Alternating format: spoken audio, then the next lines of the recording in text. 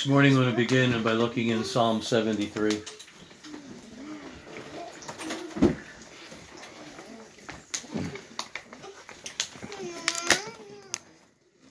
Psalm 73, beginning in verse 1.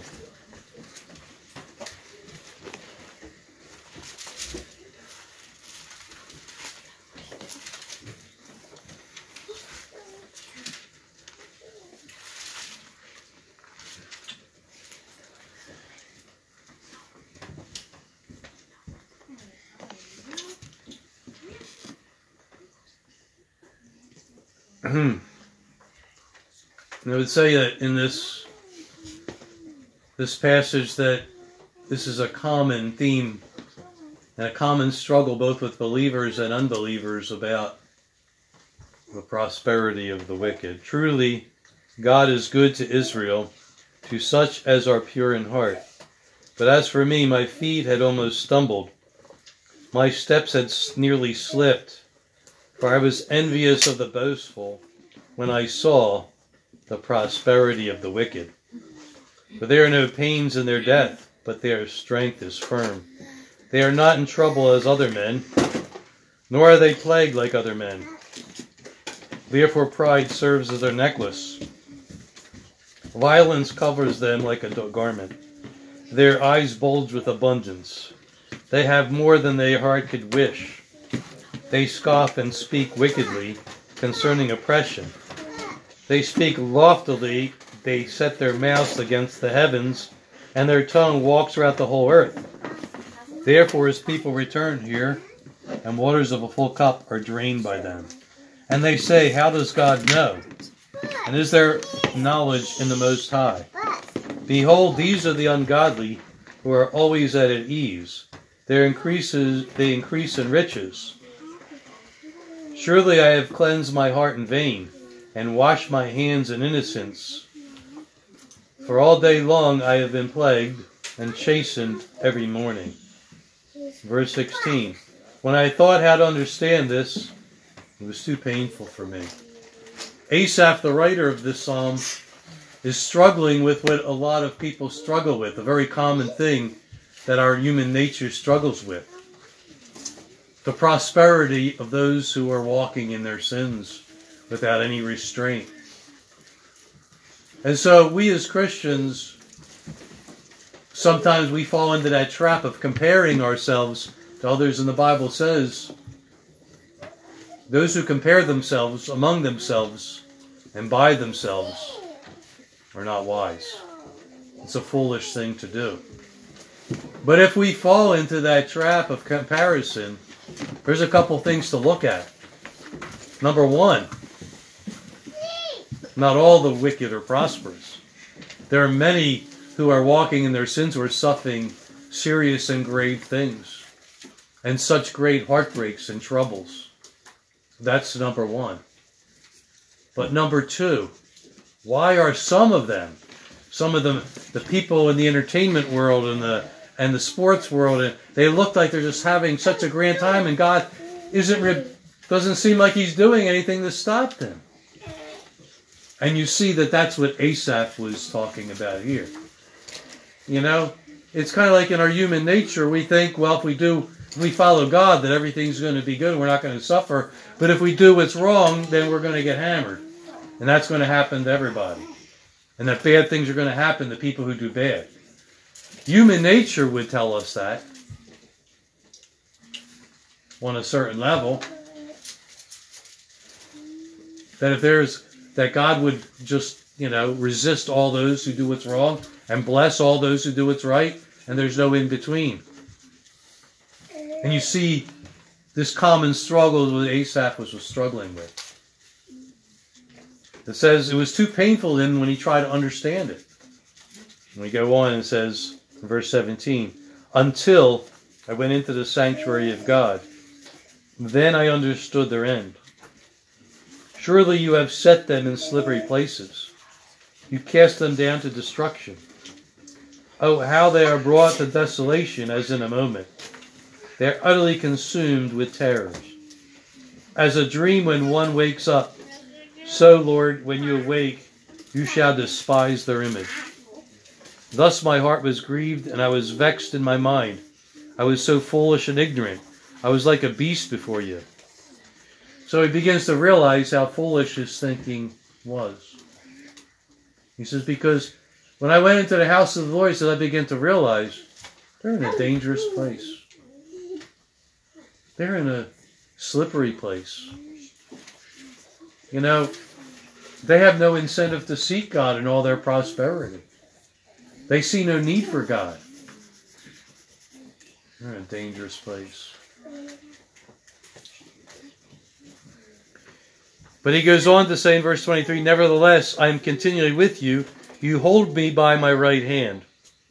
You will guide me with your counsel, and after receive me up to glory. Isn't that what it's really about, having God walking with us and receiving his counsel and then going to be with him? Isn't that what life is really about? Verse 25, who have I in heaven but you?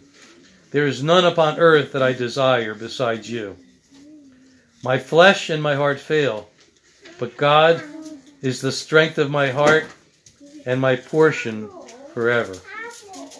So this is what it's all about. Having God being our portion and him being our strength. No matter what happens in this life, David says, surely goodness and mercy shall follow me all the days of my life, and I will live in the house of the Lord forever. Who cares about the prosperity of the wicked? Who cares what's going on in somebody else's family? We have promises from God. I'll live in the house of the Lord forever, and his mercy shall follow me all the days of my life. That's something I can rest in without having any anxiety. Verse 27, for indeed, those who are far from you shall perish. You have destroyed all those who desert you for harlotry. But it is good for me to draw near to God. One version says, the nearness of God is my good. I have put my trust in the Lord, that I may declare all your works. God's nearness is our good. That's what's really important. That God is with us, and we are with him. Destruction and judgment are for those who reject God. Yes, God may discipline us, but his mercy and his goodness will follow us all the days of our life. And so that helps us to look at things. When we look at things through the spiritual realm, we see things differently. We begin to look at life differently.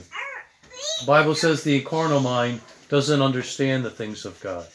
So if we look at things through the carnal mind, we're going to look at things the way Asaph did originally. You know? He said he almost fell. He almost stumbled because he saw what was going on in the world. But I can tell you, some of us who have lived long enough have seen wicked who prospered, and all of a sudden one day it all collapsed on them. Many of the rich and the famous, for example, just as an example, in one day disaster came upon them.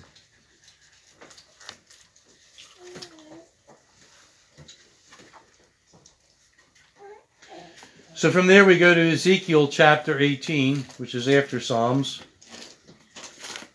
A ways down. It's after Isaiah and Jeremiah, Ezekiel. Ezekiel chapter 18.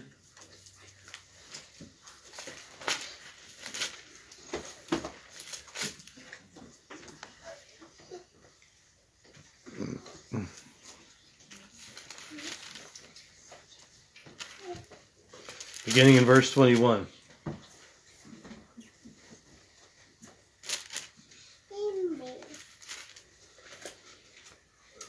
Ezekiel 18:21. But if a wicked man turns from all of his sins which he has committed, keeps all my statutes, and does what is lawful and right, he shall surely live, he shall not die. None of the transgressions which he has committed shall be remembered against him. Because of the righteousness which he has done, he shall live. Do I have any pleasure at all that the wicked should perish, says the Lord, and not that he should turn from his ways and live? But when a righteous man turns away from his righteousness that commits iniquity and does according to all the abominations that the wicked man does, shall he live? All the righteousness which he has done shall not be remembered, because of the unfaithfulness which he is guilty, and the sin which he committed. Because of them he shall perish. Yet you say, the way of the Lord is not fair. Hear now, O Israel, is it not my ways which are fair, and your ways which are not fair? When a righteous man turns away from his righteousness and commits iniquity, and dies in it, is because of the wickedness which he has done that he dies. Again, when a wicked man turns away from the wickedness which he committed, and does what is lawful and right, he preserves himself alive.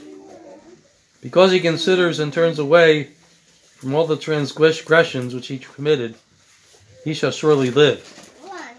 He shall not perish.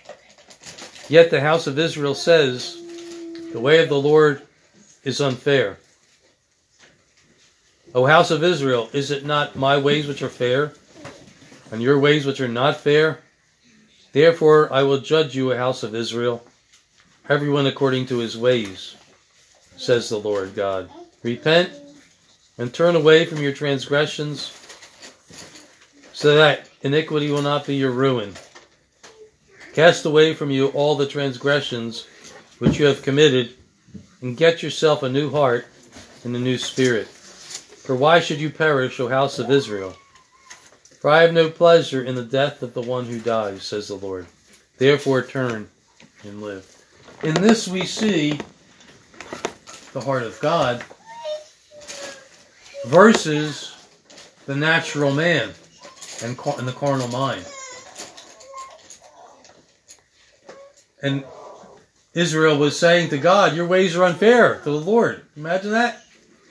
But God was saying, if the wicked, instead of destroying the wicked, God wants them to repent. That's why they still continue on the earth.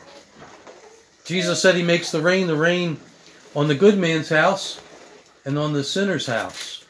He makes the sunshine on the field of the godly man and the ungodly man. The fact of the matter is that God loves sinners. And as a young man, that was news to me. And welcome news to me. That God loves sinners. And he doesn't want them to perish. He didn't want me to perish. He doesn't want anyone to perish. We read a couple of weeks ago where Peter, in the book of Peter, Peter writes in 2 Peter chapter 3 that God isn't slack concerning judging this world, but he's patient because he doesn't want anyone to perish, but that everyone to come to repentance. He's giving people a chance to repent. And you begin to see the heart of God. And we begin to question ourselves, am I like that? Do I love sinners? Do I want to see people repent when they wrong me?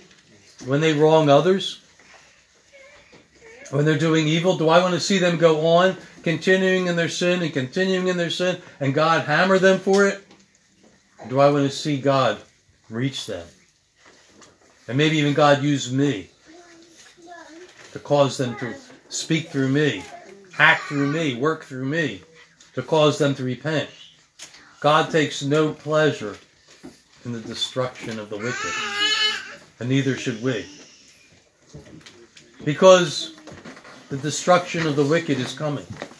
We've already covered that many times. God's judgment is coming. But it is not something God takes pleasure in, the destruction of the wicked. And you see, even in the Old Testament, God was saying, that he wanted the people to repent. He didn't take any pleasure in bringing judgment against them. That's why he was slow to bring his judgment.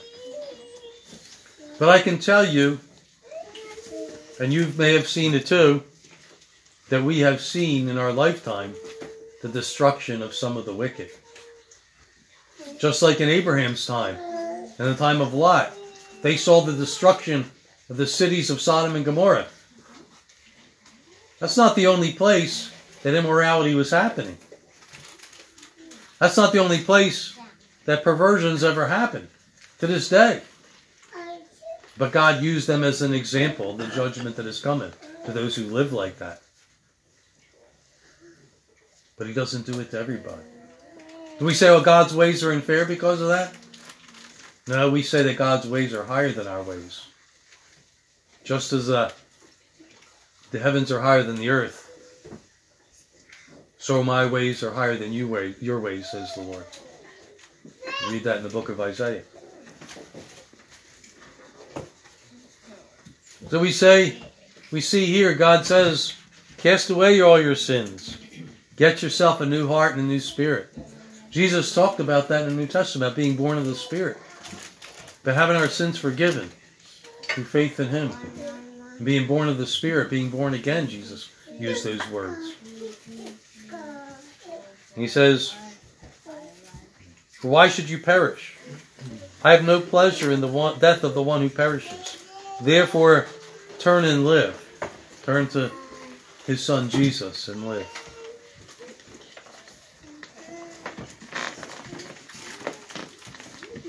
From there we go to Revelation chapter 2.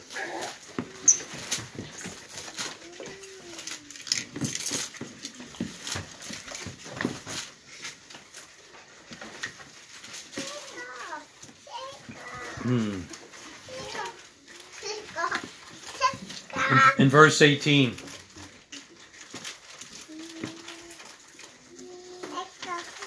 This is where Jesus appears to John the Apostle and gives him a letter to send to each of the churches.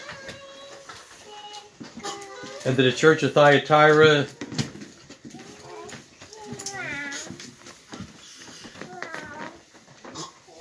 verse 19, this is to the church of Thyatira, verse 19, I know your works, your love, your service, your faith, and your patience.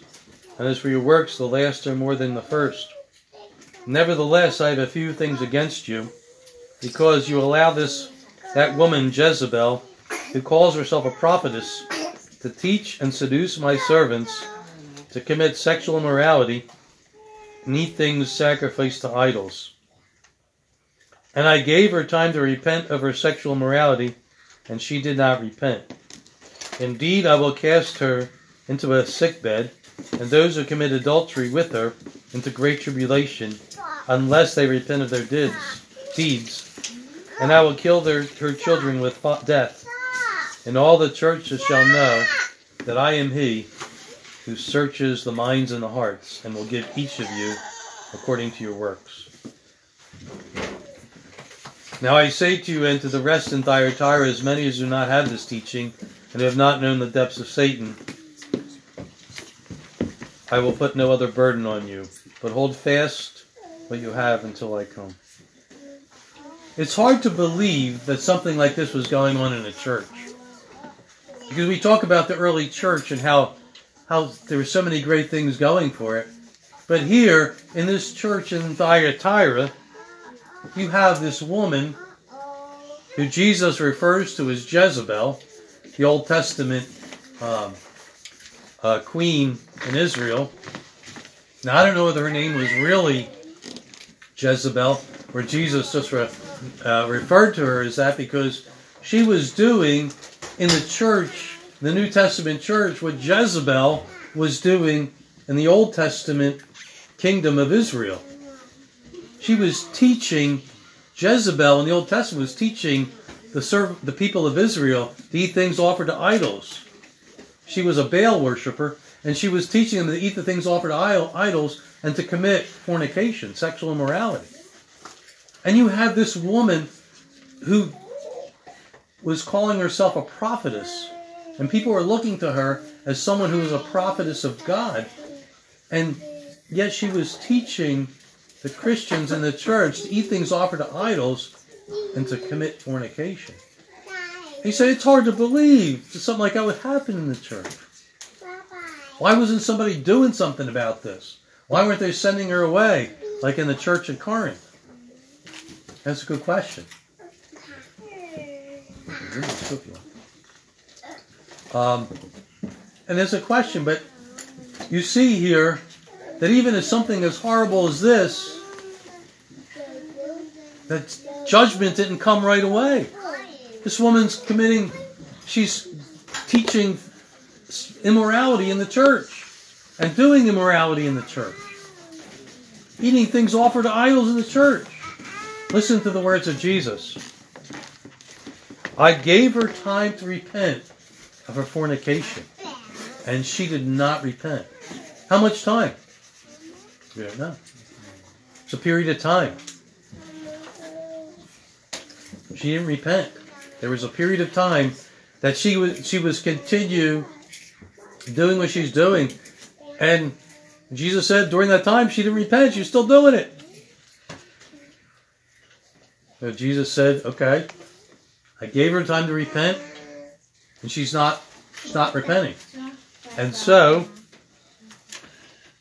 in verse 22, I will cast her into a bed of sickness, and those who commit adultery with her into great tribulation, unless they repent of their deeds.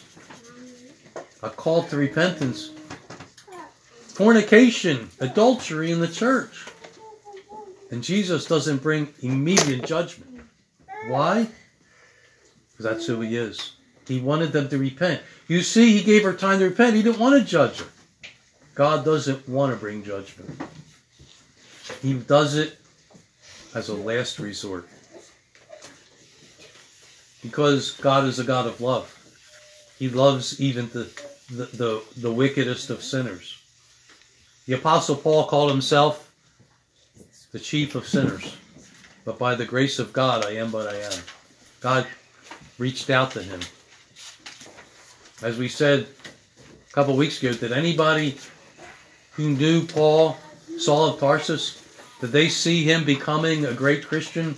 Saint Paul, the apostle a great apostle of the faith, preacher to the Jew and to the Gentile. Many letters of the New Testament written by Paul. Did anybody see that coming? God saw it coming, but nobody else. The apostles didn't see it. The other apostles didn't see it coming. When they heard he had come to see them in the church, they were afraid to let him in. So Barnabas spoke for him.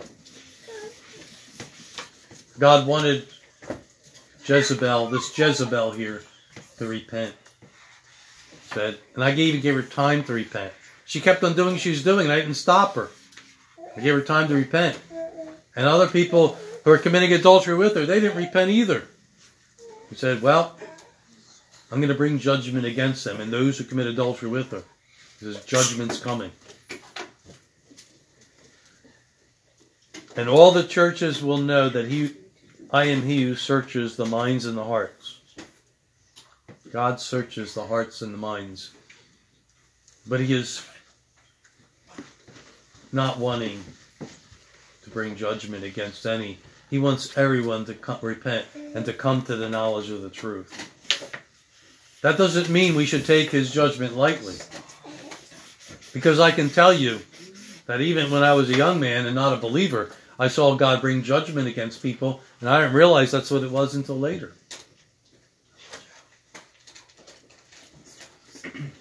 So we shouldn't take lightly his warnings.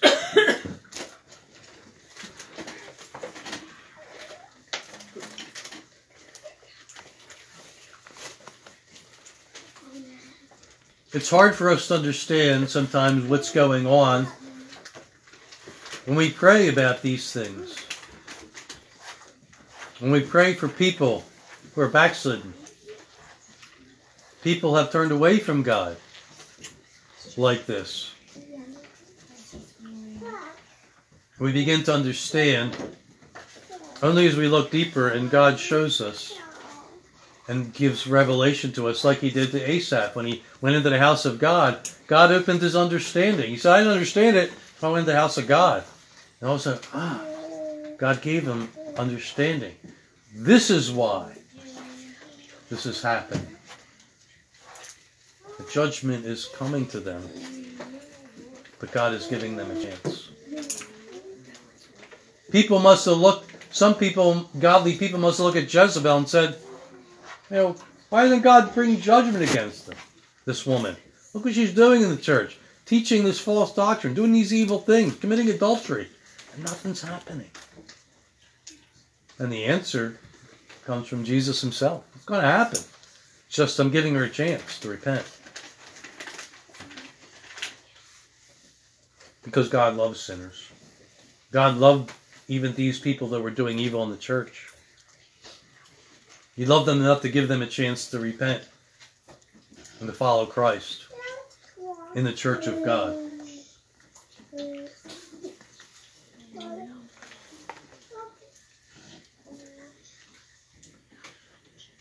From there, I want to go to the book of Daniel, chapter 10.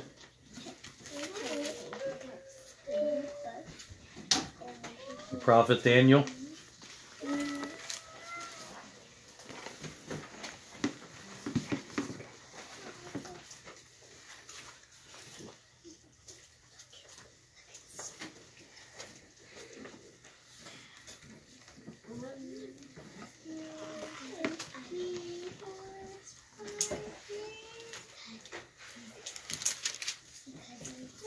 Beginning in verse 1.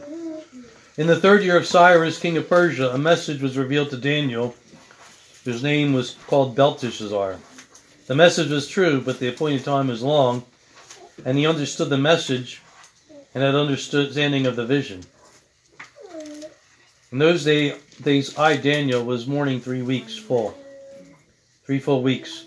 I ate no pleasant food, no meat or wine came into my mouth, nor did I anoint myself at all till the 3 whole weeks were fulfilled. So for 3 weeks Daniel was fasting and praying about the message he had received and did not understand. In verse 10, suddenly a hand touched me, which made me tremble on my knees and on the palms of my hands. And he said to me, O Daniel, man greatly beloved, understand the words that I speak to you, and stand upright, for I have been sent to you. And while he was speaking this word to me, I stood trembling. Verse 12. Then he said to me, do not fear, Daniel, for from the first day that you set your heart to understand, and to humble yourself before your God, your words were heard, and I have become because of your words. But the prince of the kingdom of Persia withstood me 21 days. And behold, Michael, one of the chief princes, came to help me, for I have been left alone there with the king of Persia. And now I have come to make you understand what will happen to your people in the latter days, for the vision refers to many days to come. This gives us some insight into something that we may not ever really understand otherwise. In the book of Ephesians it says we struggle not against flesh and blood, but against spirits and principalities and powers and spiritual wickedness in high places.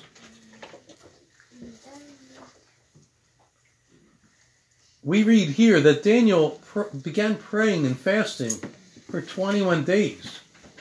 And on the first day, an angel was sent to answer him concerning his prayer about the message. So why did it take him 21 days? Well, the angel told Daniel something that seemed very strange. He said there was a prince of the kingdom of Persia withstood me 21 days.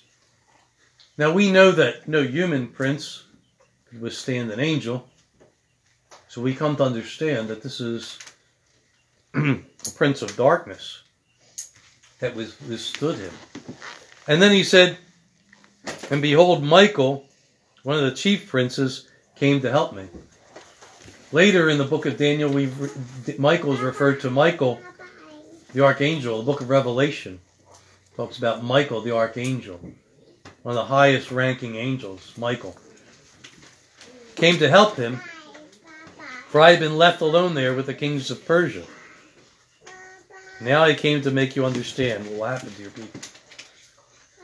He came finally to answer the prayer that Daniel had prayed. But it took 21 days because of spiritual warfare. This gives us understanding into something very strange to our natural mind. That when we pray, that there is spiritual resistance at times. And we need to pray through. Daniel had to pray for 21 days, 3 weeks. He fasted for 3 weeks and prayed until finally he got his answer. There is spiritual resistance, spiritual warfare that goes on, and we may not connect it with our prayer life, but it's there. And so when we're praying for people to repent, to come back to the Lord, or people to be saved, understand there's a lot more to this than meets the eye. Understand that there are spiritual forces, both God's angels and those that are working for the devil, the fallen angels, the demons. And there is a spiritual warfare going on. And we see in this case that an angel was held until a higher ranking angel came to free him up so he could continue on his journey to go to the prophet Daniel and give him a message from God.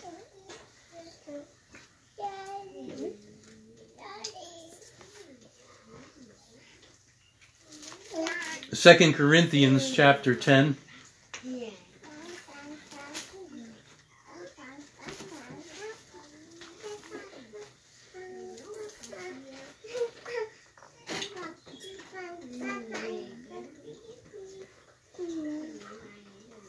Verse 3, for though we walk in the body, the flesh, we do not war according to the flesh.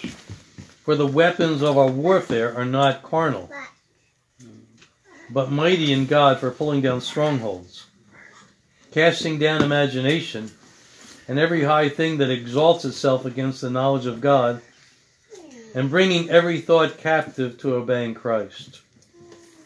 Verse 7, do you look at things according to the outward appearance? The carnal mind looks at things according to the outward appearance, and that's the beginning and the end of it. This is the way things look, that's the way they are. The spiritual mind looks at things altogether differently. To be carnally minded is death, but to be spiritually minded is life and peace. You read in the book of Romans. Life in looking at things through the eyes of the Spirit. The natural mind and natural weapons have no use in fighting against spiritual wickedness. And he tells that we should cast down all the imaginations in our mind, all the things in our mind that don't agree with Christ. We have the power in Christ to do that. He says to bring every thought captive, prisoner, to obeying Christ. And then he goes on to say, are you looking at things according to the outward appearance? That is a negative to every Christian. Looking at things according to the outward appearance. When a Christian prays and sees nothing happening and says, well, what's the use in praying? Nothing's happening. That's looking at things according to the outward appearance. Looking at things spiritually is putting our trust in God. Not being concerned about the prosperity of the wicked. Of those we're praying for, they're not repenting. We don't see anything happening. They're still going on their merry way, it seems. Well, we just keep praying for them.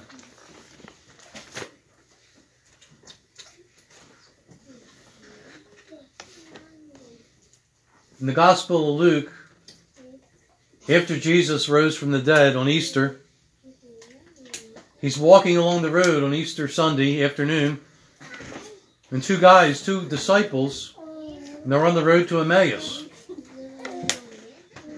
And the two of them are met up with Jesus, but they didn't know it was Jesus. Jesus had hidden his appearance from them so that they didn't know it was him. And they began to tell him about what had happened to Jesus. And they said, oh, we thought he was going to bring salvation to Israel and all this other stuff. And Jesus said, O foolish of heart and slow of heart to believe all the things that the prophets have written. Slow of heart to believe. Slow to heart to trust God and to believe his promises. Slow of heart to believe God in our prayers. Slow of heart to have faith. Jesus was astonished, amazed at the unbelief of those of his time. We understand by what we've read today that there's more to believe in God than just what we see. We cannot be moved by what we see. Are we walking according to the outward appearance? There is no faith in that. There is no faith in walking according to the outward appearance. And yet the Bible says, the just shall live by faith. Faith is a lifestyle. It's a way of life. Believing the things that Jesus and the apostles said is what we should be living by, not by what we see. Are we looking at things according to the outward appearance? There is no hope. There is no help. There is no faith in looking at things according to the outward appearance. There is a spiritual struggle. There is a lot going on in God's agenda. God has an agenda. He has a plan. And we have to come to the grips with the fact that we don't always understand it all. He reveals some of it to us, but not all of it. The secret things belong to God, Moses said. But the things that are revealed are for us and our children. God will reveal certain things to us. He reveals to us that he has no pleasure in the destruction of the wicked, and neither should we. If we are not loving sinners, there's something wrong in our hearts. Because God is love. And God loves sinners enough to give his life for us. While we were yet sinners, Christ died for the ungodly.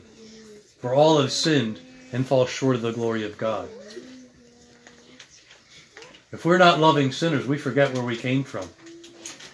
Because God loved us and gave his life for us before he forgave us of our sins.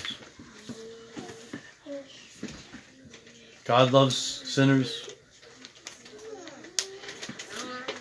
Before we were cleansed of our sins, we were doing that too, or we had the potential to do that. There was a lot of corruption going on inside of us, whether we saw it or not.